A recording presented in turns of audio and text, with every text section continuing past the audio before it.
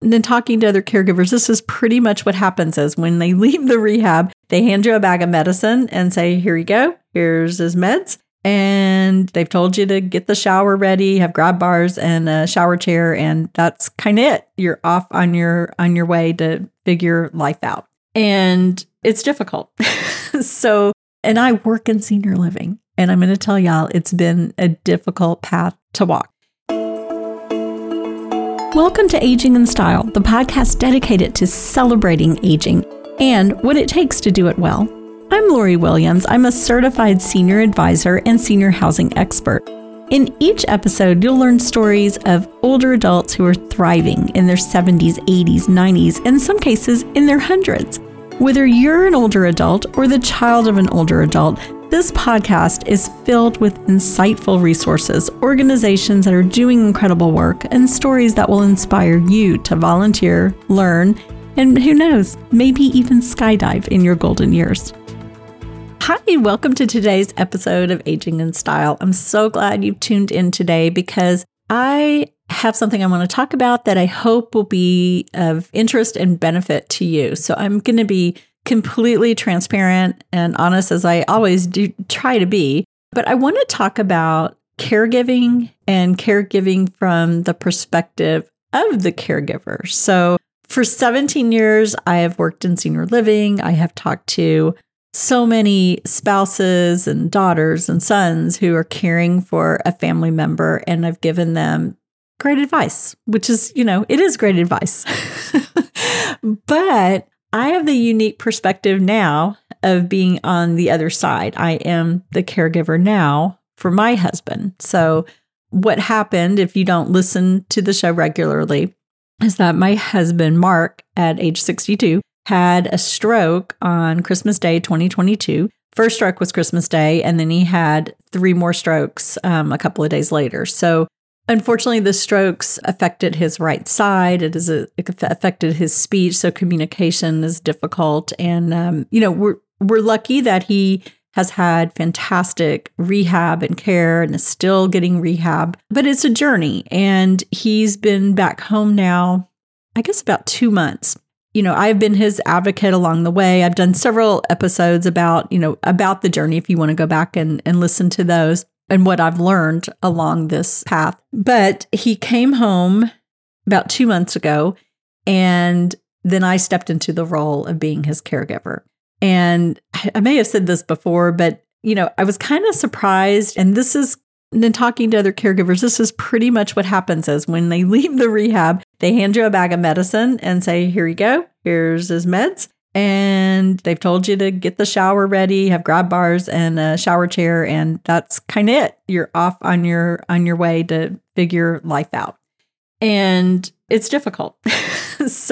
And I work in senior living. And I'm going to tell y'all, it's been a difficult path to walk. Anyhow, what I want to talk about is, I've given all this advice through my years working in senior living, but now I'm on the other side of it. So I want to first explain why when we tell caregivers do XYZ, a lot of times they don't do it. And then I want to give you my top 6 tips that I think truly will help caregivers. So to kind of get started with, this is, what we all say to caregivers. And, I am so guilty of this. I've said this all the time, and it is great advice, but it's number 1, you got to take care of you. You can't pour from an empty cup. Yeah, I understand. 100%. But here's the deal. When you are the caregiver, especially in the early days of it, I would say you're trying to figure out how to meet the needs of your spouse or your parent. My husband's needs are pretty significant. It could always be more. I know other people deal with a lot more, but for us, and I'll just be honest and transparent, is that he is in a wheelchair and he can get himself in and out of a chair and he can get to the bathroom on his own, which is great. But he does need help with showering. He does need me to make his meals, help him to get dressed, help him during the night out of bed because he can't get out of our bed on his own and into his wheelchair. Plus, I don't want him doing that because I don't want him to fall. I don't want him to do that on his own. But when someone is up 3 times during the night, that means that nobody's getting a full, solid, good night's sleep. So there's, issues there. So in best coming from our hearts, we're asking caregivers or telling caregivers, you've got to take care of yourself. So one, yes, I get that. But the reason we don't always listen is because we're tired. We are not completely engaged. And maybe I speak just for myself, but I will say this, that I found myself, and this is when you know that you're coming into like the caregiver burnout. I found myself like crying like about 3 weeks ago, like every day crying a little bit, just so not like me. I rarely ever cry. And I was starting to freak a lot of people out with this, just suddenly crying thing. And what it was, and I was just so tired and trying to run my business, trying to do so many other things and so many balls you have to keep balanced when you are suddenly the caregiver and in charge of everything for your family, right? So being the spouse, and it's different for everyone. Now we're younger for something like this to happen. I'm 59, my husband just turned 63, but I still work. I still run a business. I love my business and have a great team. And luckily we've managed to keep everything going through this. But added on top of that is all the duties that my husband did. So taking care of a house, which we have a 26-year-old house, and, things are happening. I've had to deal with a yellow jacket infestation, a leak in the attic. I mean, just so many things, appliance issues. These are things that I normally would have had nothing to do with, that my husband would have taken care of it. But now I'm responsible for this, paying all the bills, making sure the taxes are done. I mean, just everything you can think of now rests on my shoulders, which is common when you suddenly are into the role of caregiver. So when you say to a caregiver, here are the things you need to do to take care of yourself. You need to exercise. You need to eat properly. You need to go out to dinner and go get a massage. That sounds so wonderful. Those are all great tips. But when you are living it and you're exhausted and you're trying to find a balance, all that just sounds like noise, like white noise, right? The other thing people always say, make sure you take care of you and go to the doctor and keep up with your appointments. Okay, I was thinking that when all this first started, so I made all my appointments. And you know what I have not done is follow up and get my blood work done. And it's been 4 months since I went for my regular checkup. It has been 4 months. And I'm going to tell you why I haven't gone. Because it's the easiest thing not to schedule. It's just the easiest thing when you look at your schedule and all the things you have going on during the day. And it's like, you know what? That one can wait. And it shouldn't be that way. I realize that because I should be thinking about my health and make sure that, my numbers are good, my cholesterol and all of that. But it's the easiest thing to cancel. Going to the dentist, have I made my appointment? No. I made sure my kids went. I have not gone.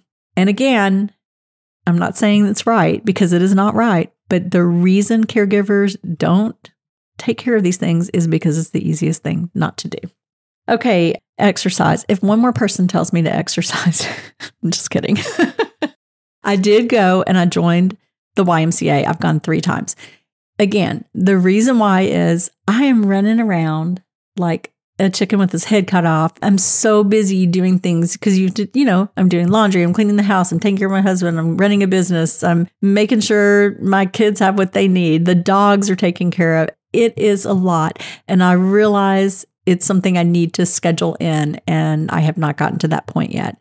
But just know when you tell someone to exercise and they're a caregiver, they understand. We know it, and you might get punched. And I'm just kidding.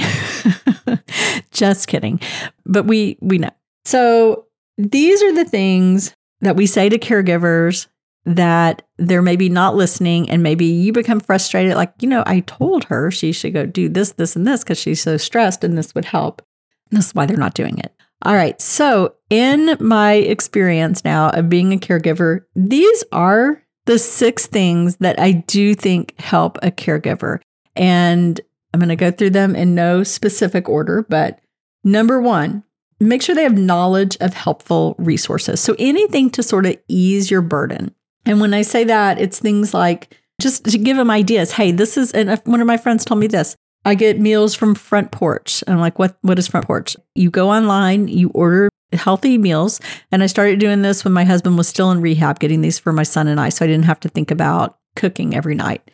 And you order them online. They're freshly prepared meals. They're delivered to your door. We have them delivered on Sunday, put them in the fridge, and then we've got meals for the week. You just make a salad and that's it. So that's something that was a great tip that my friend shared with me. And that's something that could ease my burden. Make sure, you can do telehealth visits. That saves you time from having to go to the doctor, get in the waiting room, all of that mess.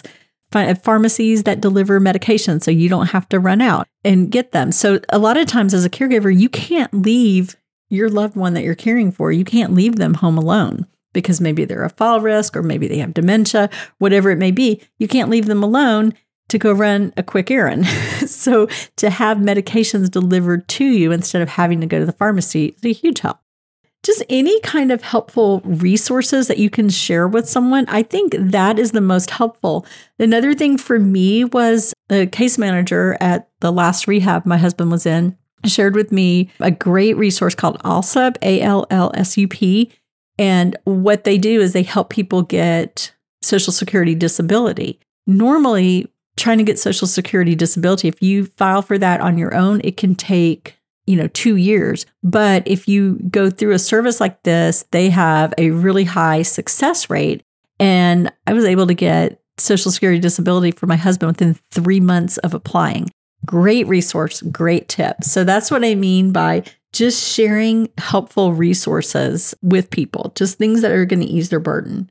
I mean, we already knew how to do Uber Eats because I've got, I had a teenager.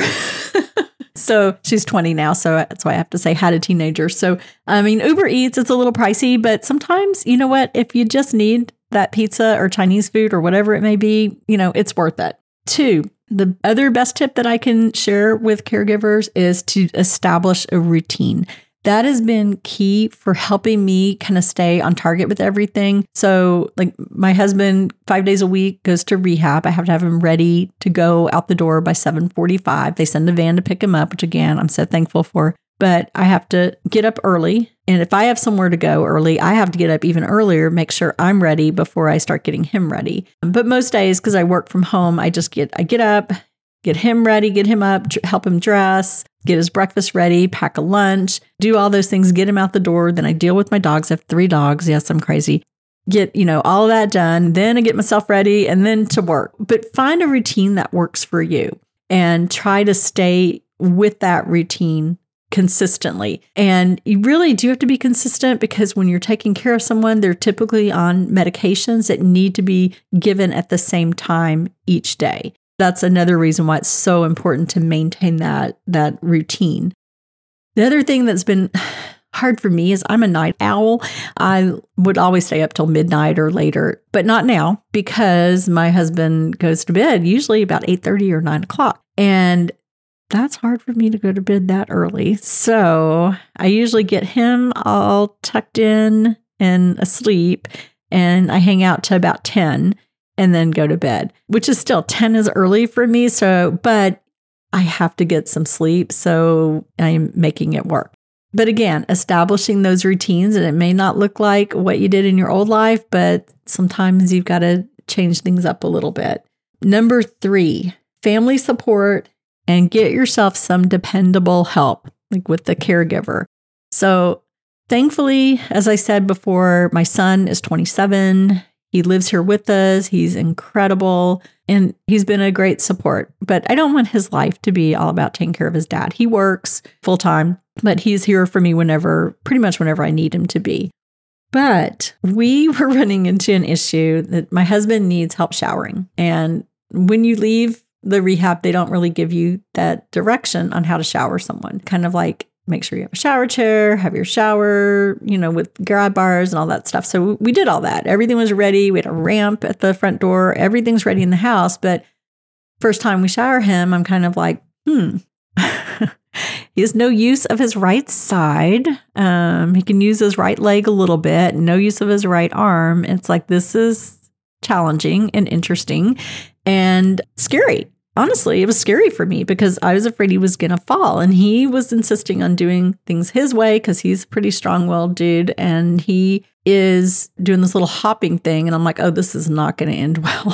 So I'm stressed. He's stressed. He's kind of yelling at me. And so I'm like, let me get Chris, our son, involved. get him in there. And, he's helping, but he's like, Mom, this is so stressful. So we're both like, this is like the worst thing every time we have to think about shower time.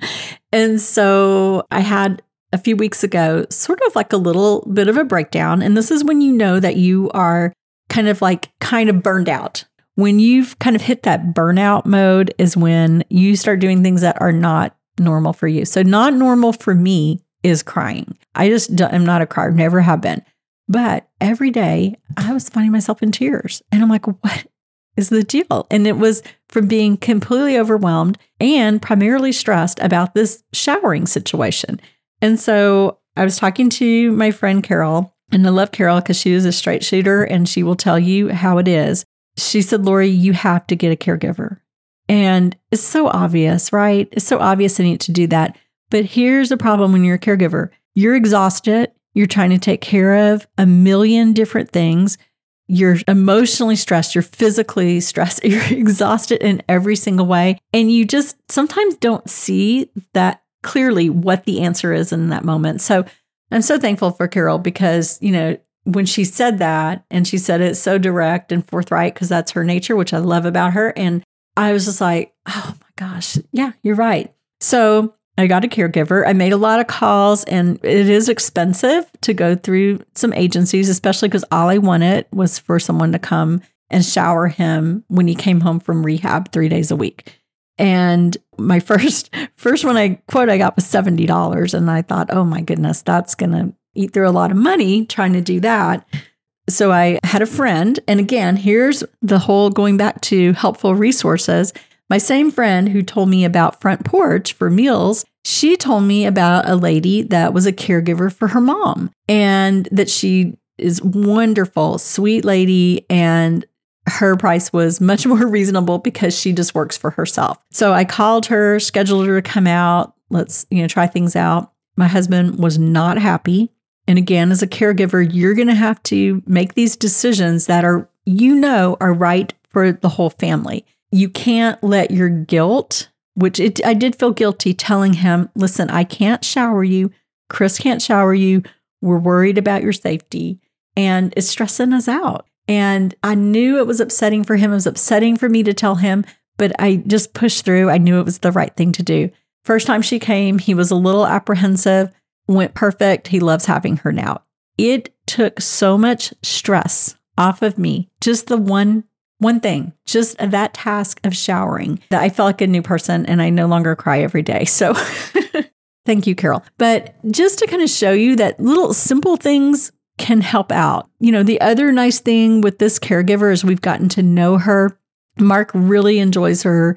And, she's able to stay if I want to go out to dinner with friends. So I'm trying to start this thing where on Wednesdays, she's here to shower him and I take a few hours and I just go for me, go out, have dinner with friends, go have some wine, do something that just kind of makes me feel like normal. So that's, just kind of know when it is time to bring in care. And if family can do it, great.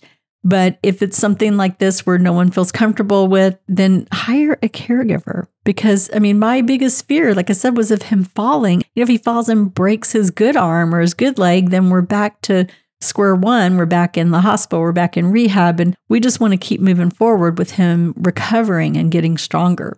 Okay, number 4 is respite. And respite is when you get a break of at least an overnight or longer. And that can look different in different situations. So it could be a respite stay at an assisted living, or it could be a respite where you go to a hotel or you go on a little trip or whatever, and you have someone stay with your loved one so that you get a full break. So I have done a kind of a little mini respite one day because I've not had a full night's sleep. My husband wakes up 2 to 3 times a night. I help him get to the restroom and then back to bed. And then I've gotten pretty good about falling back asleep within minutes. But it's still, you're getting woken up all night. You never get a solid night's sleep. So my son, I had him one night recently just come down, sleep next to my husband. And I went and slept in his bed. And it was so wonderful to have a full night's sleep, uninterrupted, 7 hours of sleep. It was the best thing ever. So your respite could look like that, or your respite could look like maybe you're going on a cruise and taking a week off. So it's so important, and it's a hard thing to kind of wrap our minds around. I haven't quite gotten to the point where I feel comfortable leaving him yet, but I do see that in the future, maybe taking like a long weekend trip to see my mom who lives in Mississippi, and just having that time to see her because she's getting older, and also just to have a little break for myself. And now that I have this support, I have my son, who's a wonderful support, but I also have this caregiver. So between the two, we can come up with a great, dependable solution. Number 5, employer support. I see so many people who struggle with this. And I'm going to say I am so thankful that I am self-employed, because I've been able to just kind of work wherever I have been on this journey. If I was sitting in a hospital room with Mark, or if we were in rehab, or whatever it looked like, I was able to just take my laptop and continue to work. Had I worked for someone, I don't know. I think I probably would have been let go, because it's been so time intense. When it's your loved one, especially when it's your husband, you're the person to take care of them and to be there at the hospital, to be there at rehab and make on all these decisions. And like I said, taking care of everything, it would have been very difficult. So I think that's a huge one. If you are an employer and you have an employee that something like this happens to, I think it's really important to support them and find ways that they can, do work when they can, if they can do it. What is the word? Remotely, or maybe take some kind of a leave. But my heart just breaks for people who are in a situation where they end up losing their job because they are trying to be the caregiver and do everything. So that would be a tip of how we could maybe help and support people who are in this role of caregiver. If you're an employer, be supportive in any way that you can. And number 6 is just for friends and family, just be understanding, just listen. Sometimes you just want to vent, right? And then sometimes you do want advice, like Carol giving me that advice was great, but sometimes you don't want to hear, you need to go to the gym, or you need to do this, you need to take care of yourself. Yeah, I mean, we know. So those are kind of just really what I wanted to talk about today, is just this unique perspective that I now have of advising people on being caregivers and now actually being the caregiver.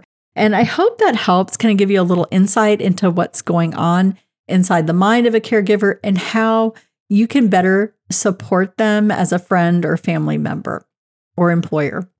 If you have any questions, please reach out to me. My website is a great way to reach me. It's loriwilliams-seniorservices.com. We have lots of great blog articles out there. And also go back and listen to all of our podcasts. We've done 100. This is number 155. So there's a lot of great information out there to help people who are caregivers and also anything along the aging process. So anyhow, that's what I have for you today. And I'm so thankful that you listened, and please share with your friends and family, and I will talk to you next week.